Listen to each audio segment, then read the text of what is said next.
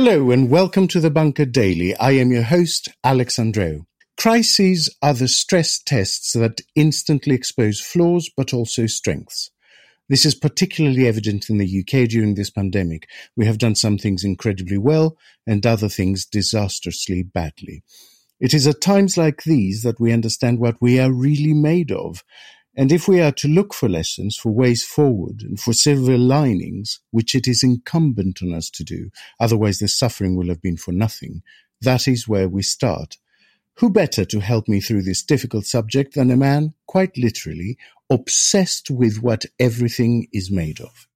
Richard Jones is a professor of materials physics and innovation policy at Manchester, a fellow of the Royal Society since 2006, and an author of several books about various aspects of materials physics and nanotechnology.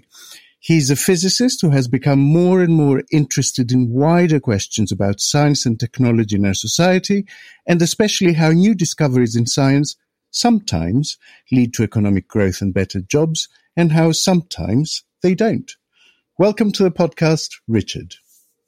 Thank you. It's a pleasure to be here. Richard, I understand you introduced students to the subject of science of materials with a lecture on why rubber is elastic.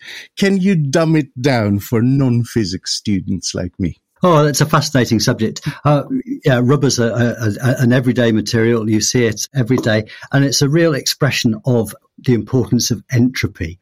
Rubber is elastic because if you pull it, there are fewer ways in which the molecules can arrange themselves than if you let it relax again. So it's that tendency of things to become more disordered that makes a stretched rubber band, where you've forced order onto the molecule by stretching it, to when you let it go, it wants to get more disordered. So the molecules all coil up and the rubber springs back. So it's a marvelous and very simple example of the power of entropy.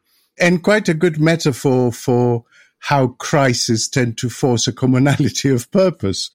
Richard, give us some examples of innovations that most people would not instantly think of as materials related, but that actually have to do something with it, the coating or the fabric used. There's all kinds of examples in everyday life, actually, from quite mundane seeming things. I mean, a great example that I enjoy telling my students about is a 2-in-1 shampoo, which combines shampoo and a conditioner. And if you think about it, this is one of these things that actually it seems like it's a very simple product, get it in every supermarket. But it's kind of weird that you've got a single product that both cleans your hair and puts something on it. Actually, quite a lot of quite neat science goes into that thing about how you make a product that simultaneously can clean your hair, and that uses surfactants, but also will leave a coating on it. So it's a very simple example, but it captures some of the cleverness that you can do with complex materials that respond to different stimuli. That's really fascinating. I had never understood how something can degrease and also effectively grease your hair at the same time. But basically, it's designed at a molecular level to deliver those two things at different times, is it?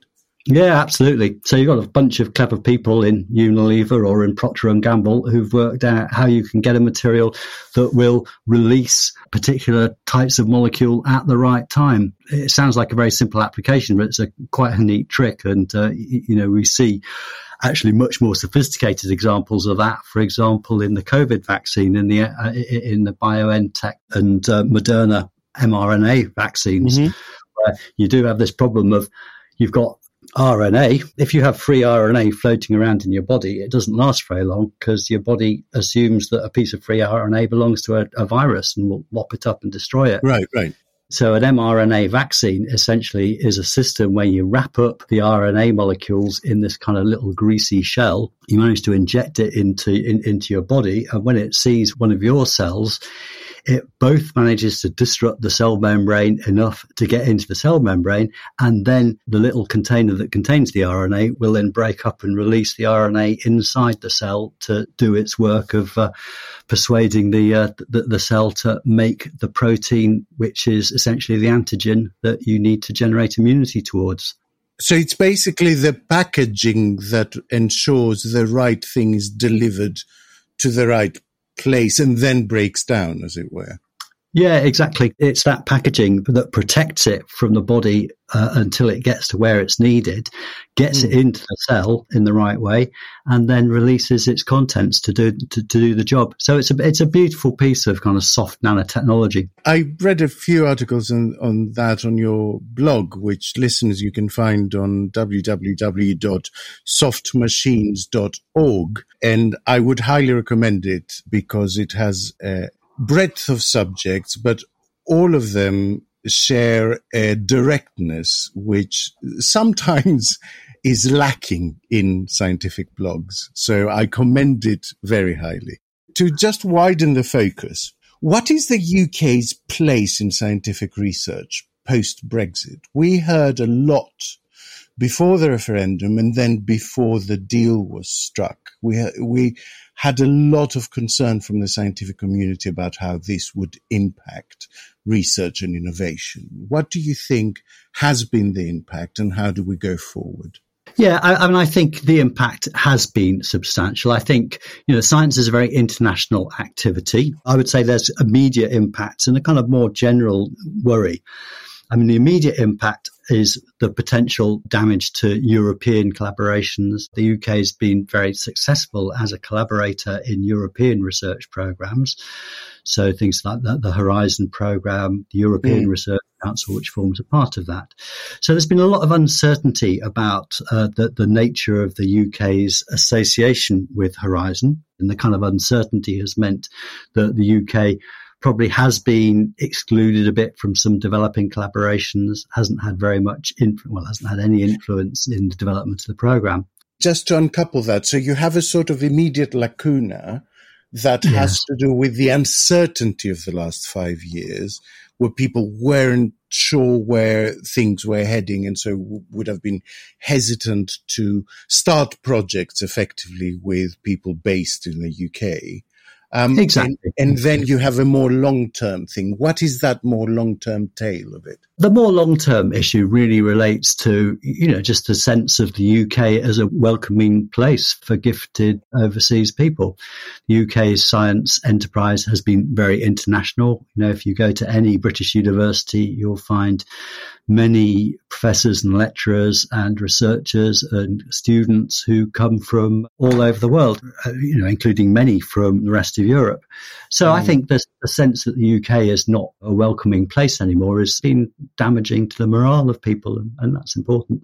I have to say that as an immigrant, the notion of opening borders to the sort of very talented and very uniquely skilled and very highly paid, I think it's quite misconceived because there is a strong identity to a migrant that relates to other migrants.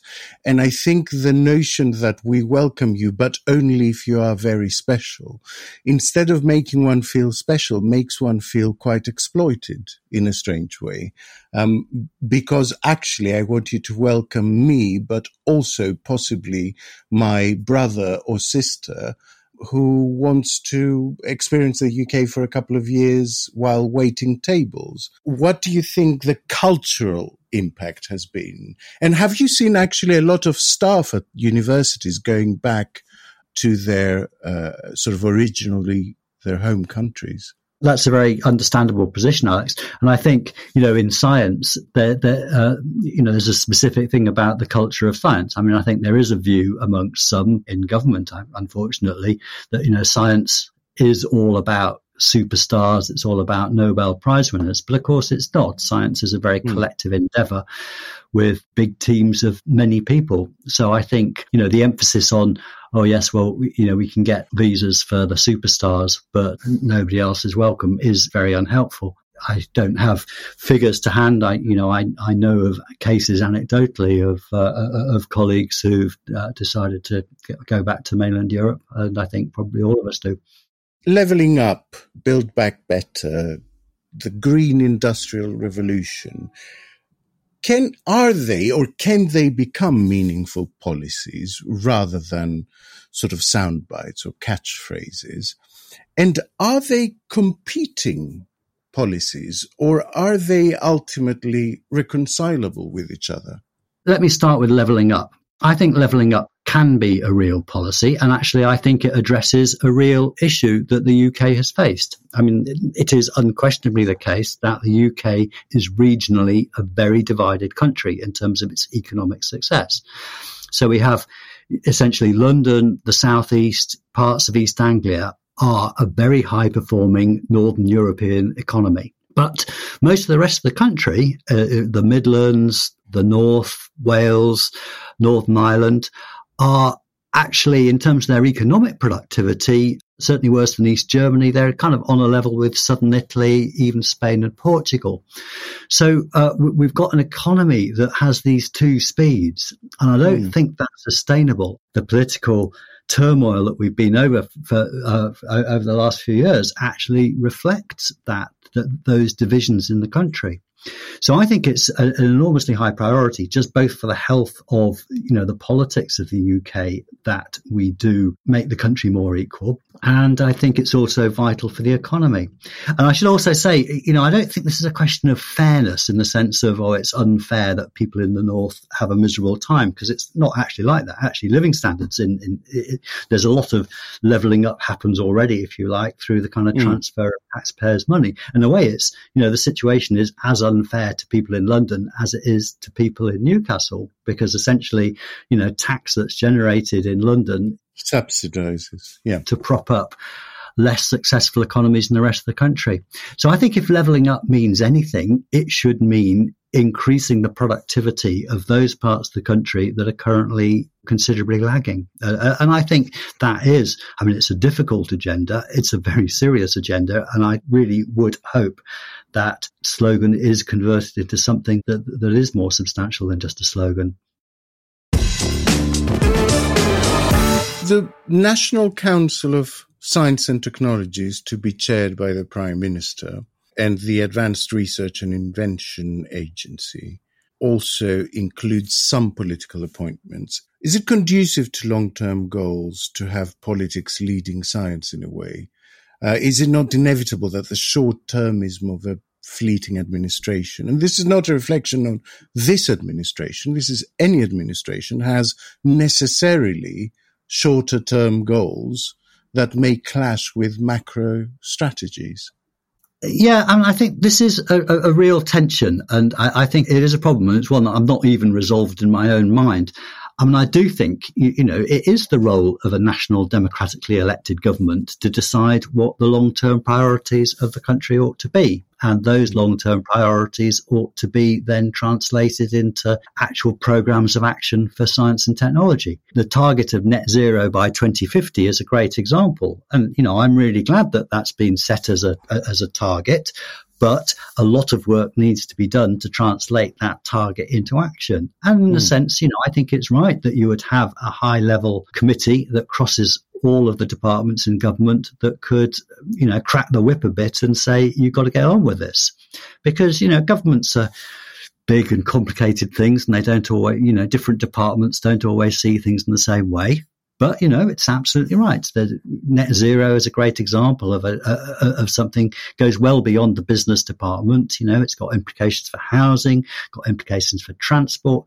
It's got all kinds of implications. That's a good example of, I think, why that kind of high level governmental steer on how technology should advance is important. The worry is that it becomes just a way of pumping money into constituencies that you hope to win, to be crude about it. That has nothing to do with the areas that you actually need to help or the areas that are doing well with innovation, because a political motive enters into every such calculation. No, absolutely. That's the danger. The Americans have a word for this. It's pork barrel politics. It's quite a big feature of American science politics. You often find some state has some research centre mysteriously springs up in the backyard of some powerful senator. It happens. If our politicians were far-sighted statespeople who could see the future and would, put aside short-term gains for the long-term benefit of the country, then we'd be in a good place. We've gone from Brexit's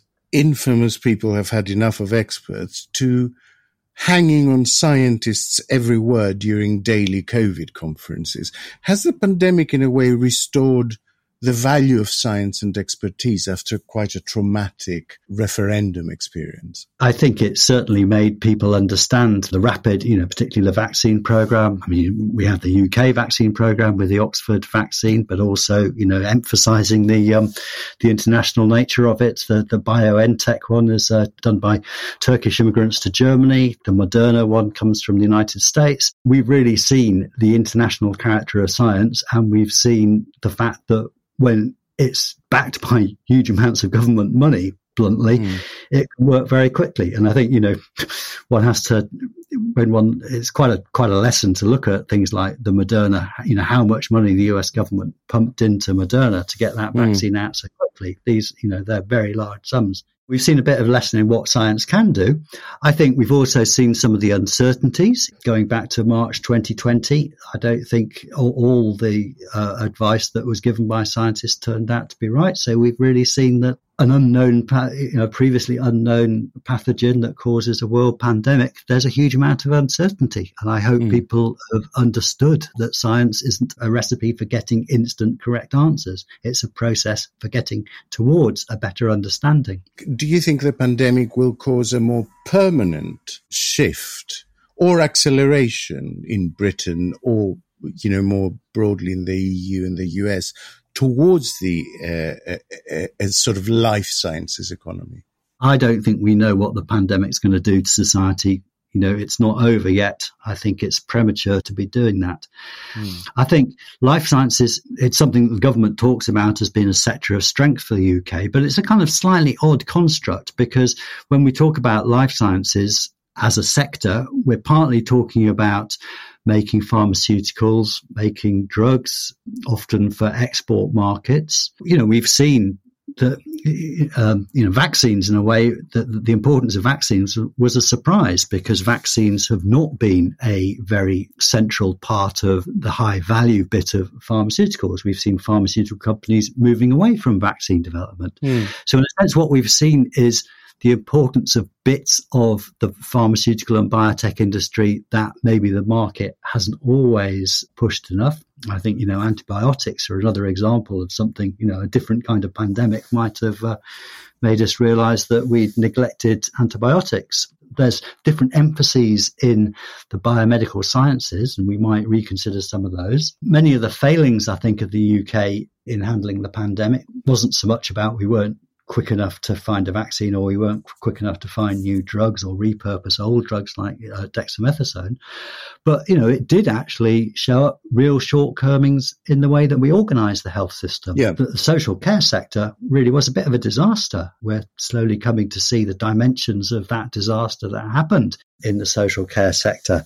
That's a different question. It feels kind of less sciencey and less glamorous than making a new drug. But, how we organise the interface between acute care and chronic care and rehabilitation and social care, we might have many more people than we'd like trying to recover from long COVID. And that will make us think, have we really understood rehabilitation enough? Maybe we're not actually very, very good at that kind of, perhaps it seems unglamorous and less scientific than making a new drug, but helping people overcome disabilities and difficulties they've got from long COVID. So as I say, these are all me speculating, and I think it would be wrong to say we know for certain what the life sciences sector will look like after COVID, but, it will force us to rethink quite a lot of things, I think. And at the same time, this period of great churn throws up many issues around the use of biometrics, COVID passports, the sort of attaching of commercial value to health data. All of these things are rearing their head. Is there a sense that at times of great innovation stimulated by necessity, the ethics that must develop alongside scientific progress can get steamrolled? Well, I think that can happen. It is interesting to talk about ethics. It's probably even more interesting to talk about trust, because that's almost always what's at the root of these things. It's, do we have institutions that people trust? Trust is a very fragile commodity, and I think that governments maybe ought to think a little bit harder about how short-term actions cause long-term damage in terms of the erosion of that trust.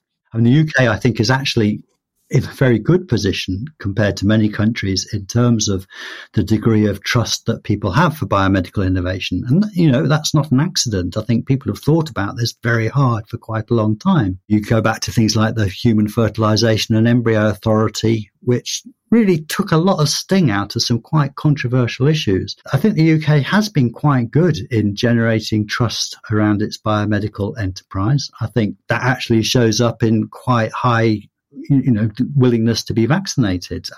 Yes, absolutely. I think that is a reflection of the fact that we have had an environment of quite high trust. And I think, that's not a given. It can be eroded. And, well, I don't have to go in, you can provide your own examples of places where the government perhaps has somewhat recklessly eroded that trust.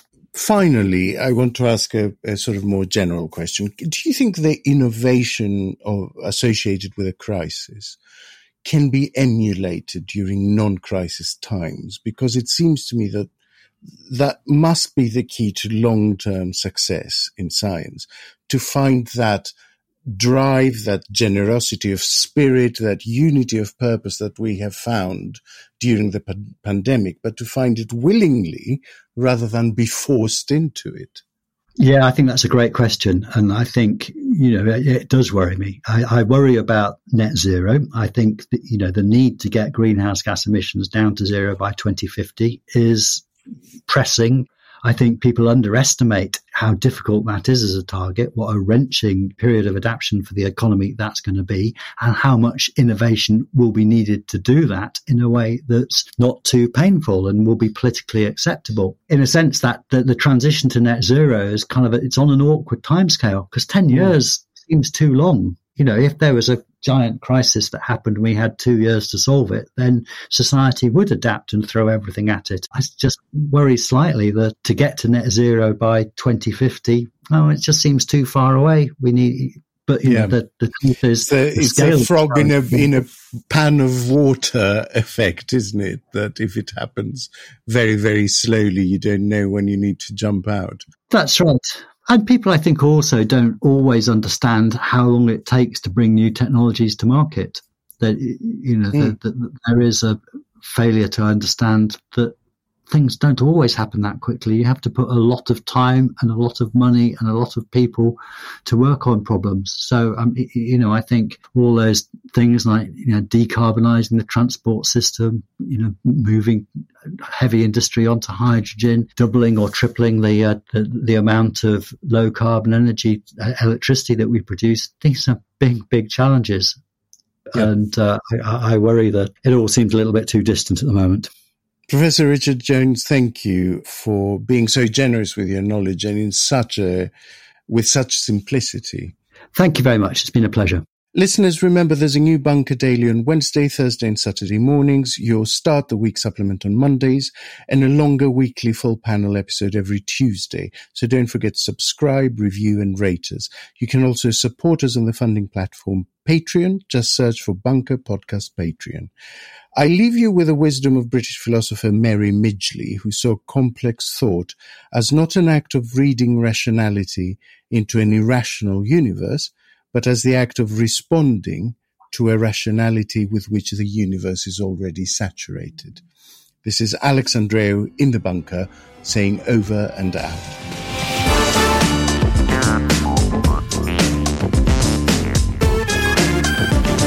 The Bunker Daily was presented by Alex Andreou. The producer was Andrew Harrison.